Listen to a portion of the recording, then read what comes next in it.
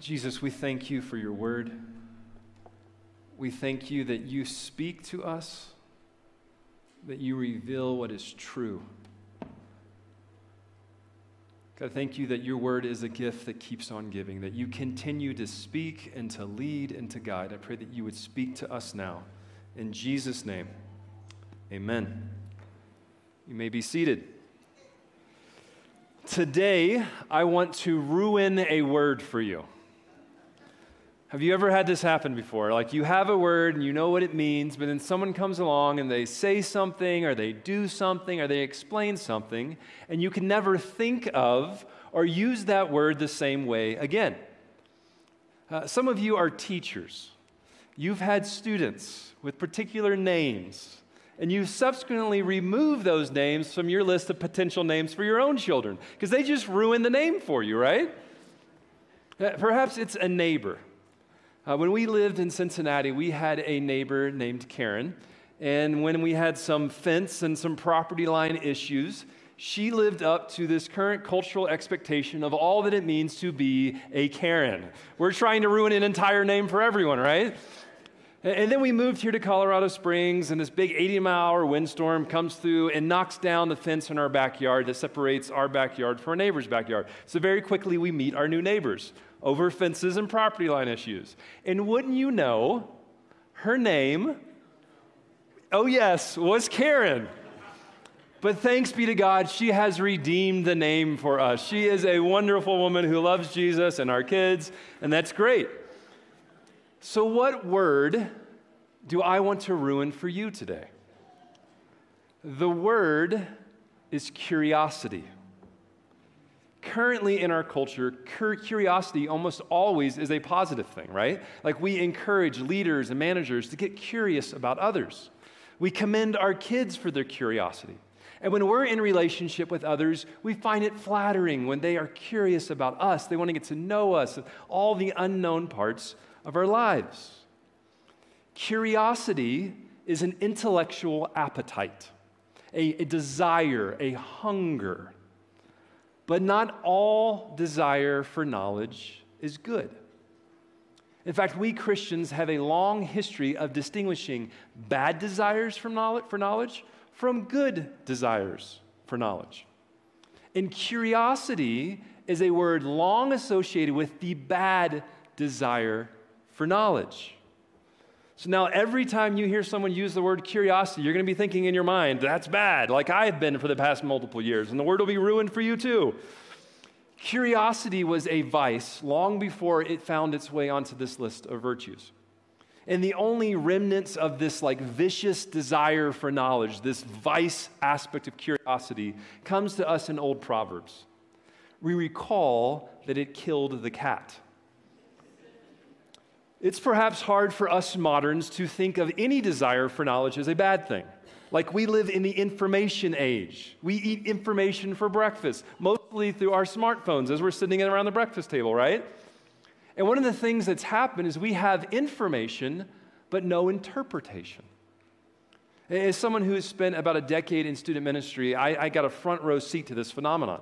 Right, middle school students used to go to their grandparents and interview them and ask them about the Great World Wars and how does life work and family history. The older generation were the keepers of knowledge and wisdom. But now everything that needs to be known can be found on a phone. Just ask Google or Siri or ChatGPT, right? And see, what happened is now grandparents started coming to their kids going, can you show me how to use this cell phone? And by the way, grandparents are the only ones that call it a cell phone. Our kids just call it a phone. Like this is all they know, right? But what's happened is they have access to information with no interpretation. If it's not the first 3 hits on Google, it's not true. And although the technology may be new, the problem isn't. This goes all the way back to our first parents, Adam and Eve. But I think we would do well to think of them more like children. Adam and Eve were innocent, but not yet fully mature. They were made good, but meant to grow up.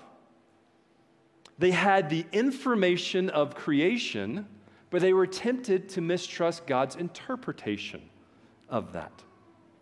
And when you have creation without interpretation, it's temptation. Creation without interpretation is temptation. See, from the very beginning and all through Scripture, we see two things. God acts and God speaks. He does things and He talks about it. Right? Like God, when He wanted to reveal Himself to us, didn't give us a list of doctrines to memorize. He didn't give us this systematic theology to organize. He did things. He said things. He entered into covenantal relationship with us. He gives us the work of God in creation and the word of God in covenant. And these two things are meant to be tethered together. He gives us creation with interpretation. So what went wrong? Well, in our Genesis passage today, we see that Satan comes as a serpent. He comes as a creature, one of God's creation. And he comes with the word of God. And he's not so much trying to convince us that creation is bad. He's simply trying to cast doubt on God's interpretation. Did God really say? He wants to sow seeds of doubt in God's goodness. Did God really say? That's not the way the world works, and God knows it. He knows that your eyes are going to be opened, that you'll be like God, knowing good from evil. Satan made them curious. What good thing is God keeping from me? What do I not know because God hasn't told me the whole story? I guess I'm on my own to go figure it out, right? And in this moment, human experience gets elevated over God's word.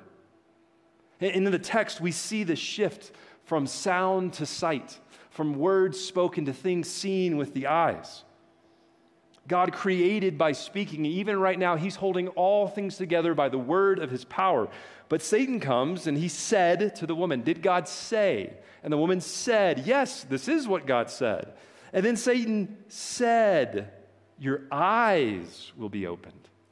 And the woman saw that the fruit was good. It was pleasing to the eyes, desired to make one wise, to give them knowledge, insight into good and evil. So they took, they grasped, they ate, and their eyes were opened.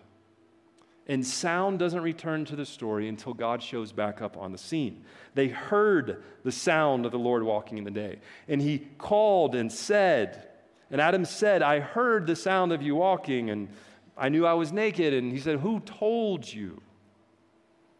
God is a God who is always speaking, but Satan wants us only seeing.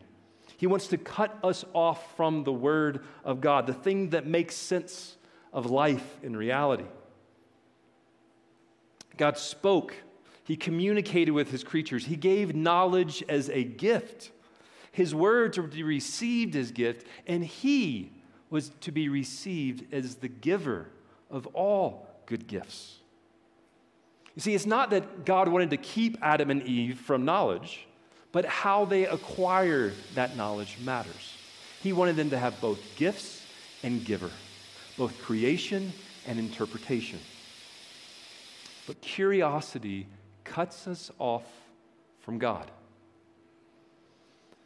You may be saying, "Okay, Eric, I get it. Curiosity is bad. It's not the good type of desire for knowledge, but what word are we supposed to use?"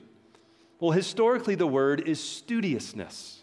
Curiosity, studiousness. Curious, studious.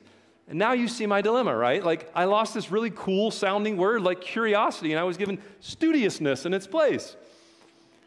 So let's see if we can redeem the word curiosity. For the studiousness, for this good type of knowledge, we're going to call it a attentive curiosity, to attend to something. And for this negative curiosity, we're going to call it a possessive curiosity. Possessive curiosity and attentive curiosity. You see, attentive curiosity desires to know more because of what it already knows. God has said things, and they're good, and I long to know more of what He has to say. Attentive curiosity is driven and directed by love. Love of the known and the desire to know more because of that.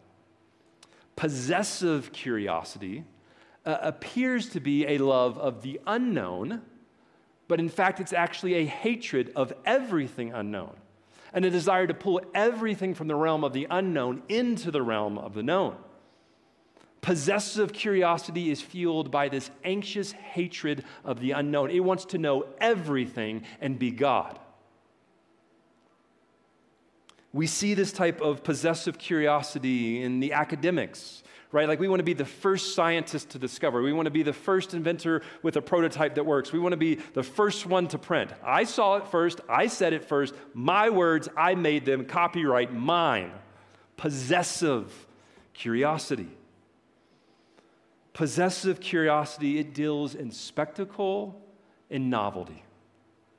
Has to always be new and bigger and better in the next book and the next product and the next discovery. And spectacle, bigger and better, but wait, there's more, right? This is the way our world works. It arrogantly says, mine. It wants to sequester, to control, to dominate, to own.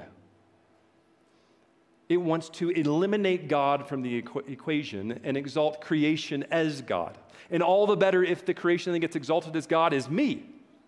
Right? In possessive curiosity, there's only two: me and what's mine. Possessive.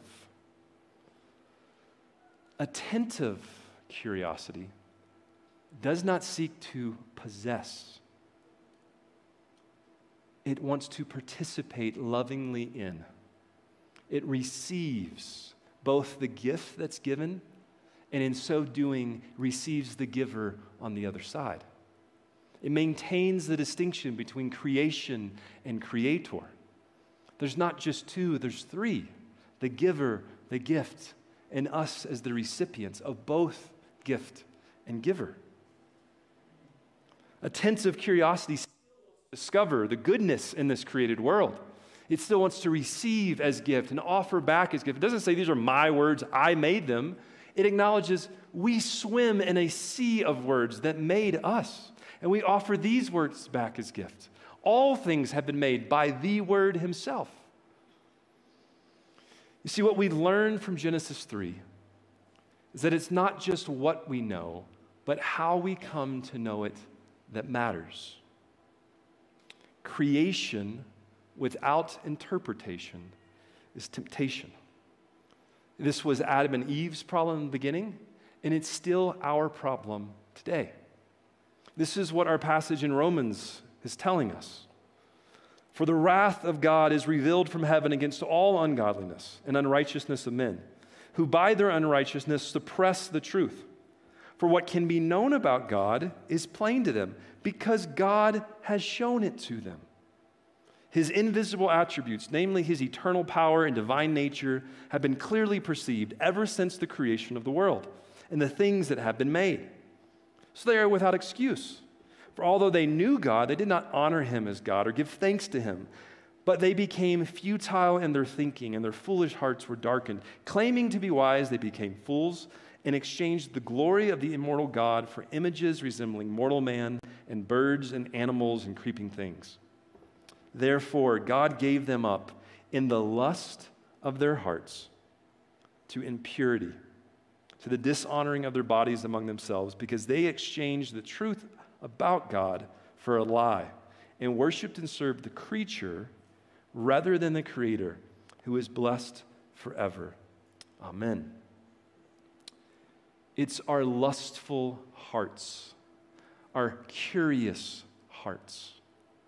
That scene in Genesis is the seed of what Scripture later comes to call the lust of the eyes, curiosity, a desire to possess, control, to take what is good and make it God, to take creation and make it the Creator. And what happens in the process is not just that we lose God, but in losing God, we lose ourselves. We lose what it means to be human. We are enticed and dragged away. We get what we think we want, and we despair. One author says that in possessive curiosity, the appetite or new knowledge that belong to them ravishes them. They are violated and dragged away with full consent and eager cooperation.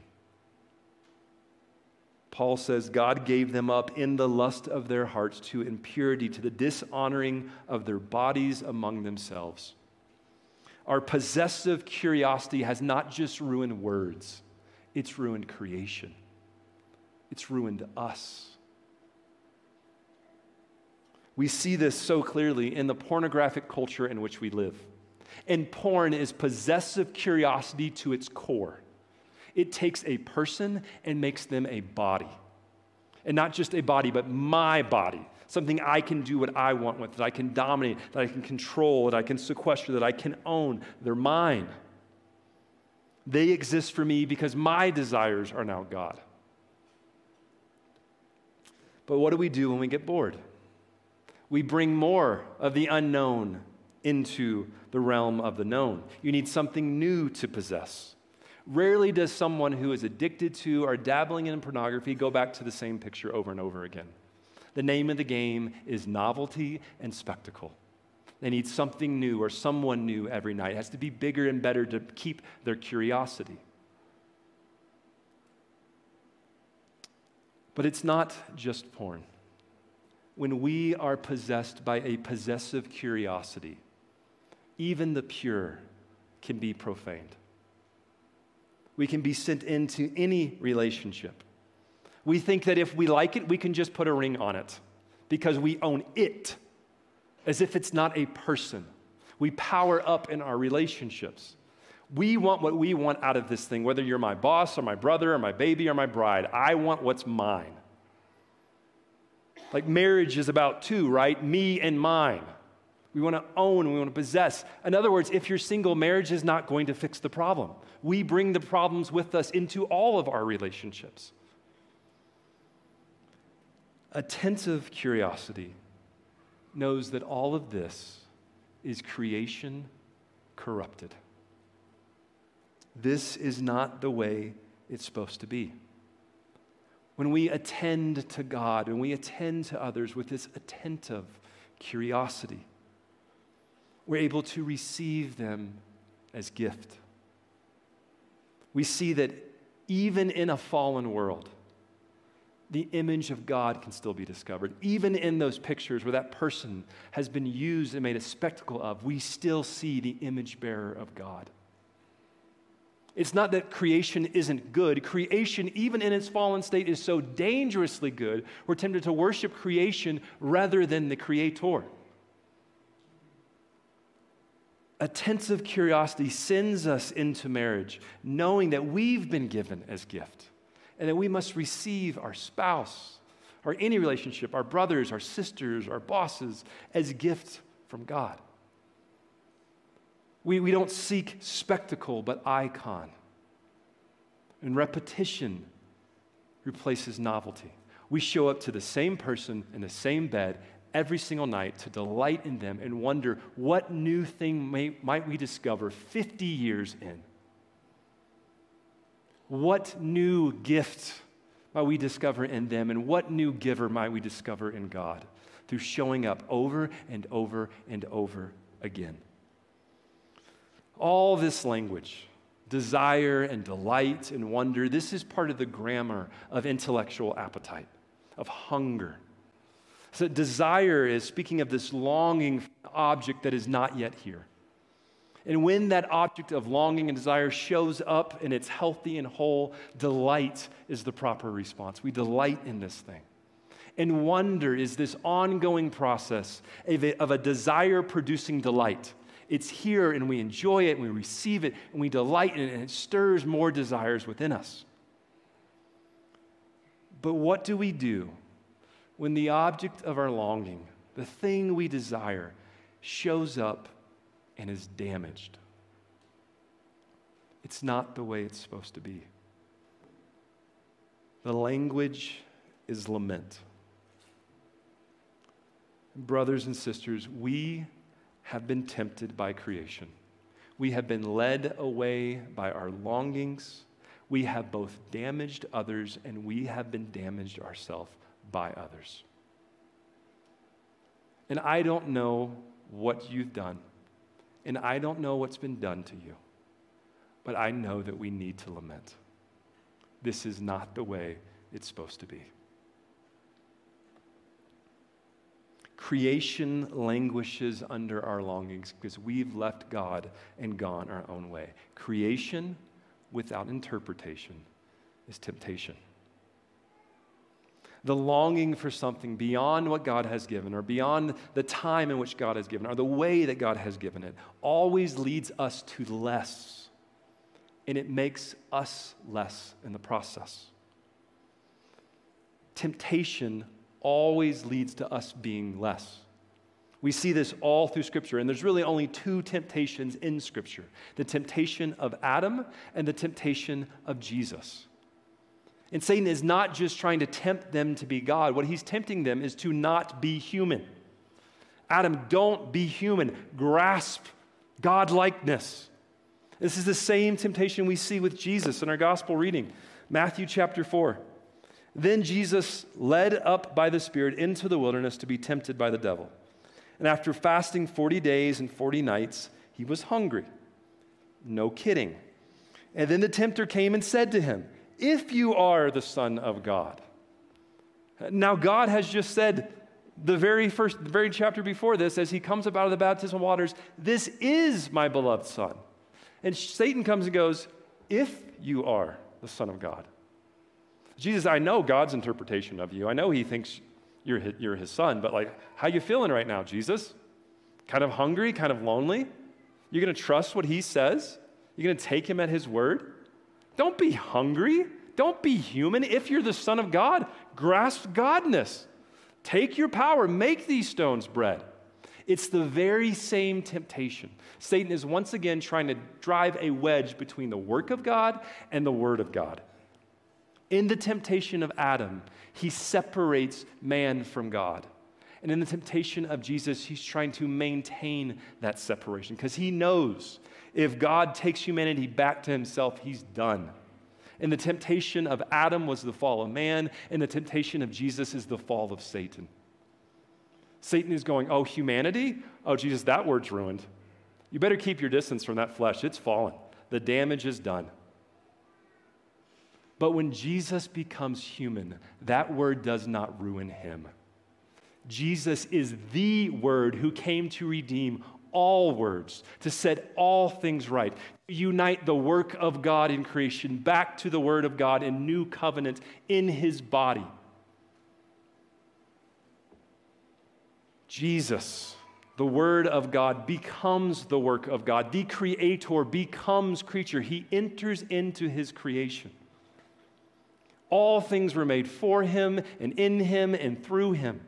He is the work of God in creation, and he is the Word of God. John 1 says that he explained him. The Son came to explain the Father. And he came not just to explain what it means to be God, he also came to explain what it means to be human. He came to reinterpret humanity for us, to redeem humanity for us. When we let God be God, and we embrace our humanity, we are free finally to look up as well as down. Creation with God's interpretation becomes a conduit to bring us back to God himself. You see, creation was meant to be a place that our affections can move through creation back to God. Idolatry happens when our affections and our longings terminate in creation itself, rather than moving through creation as a conduit to terminate in God, to find all that we're longing for in him. In Christ, the God-man came to us to declare that creation is not ultimately ruined. It's been reinterpreted, redeemed. And so have you. So are we. Let's pray.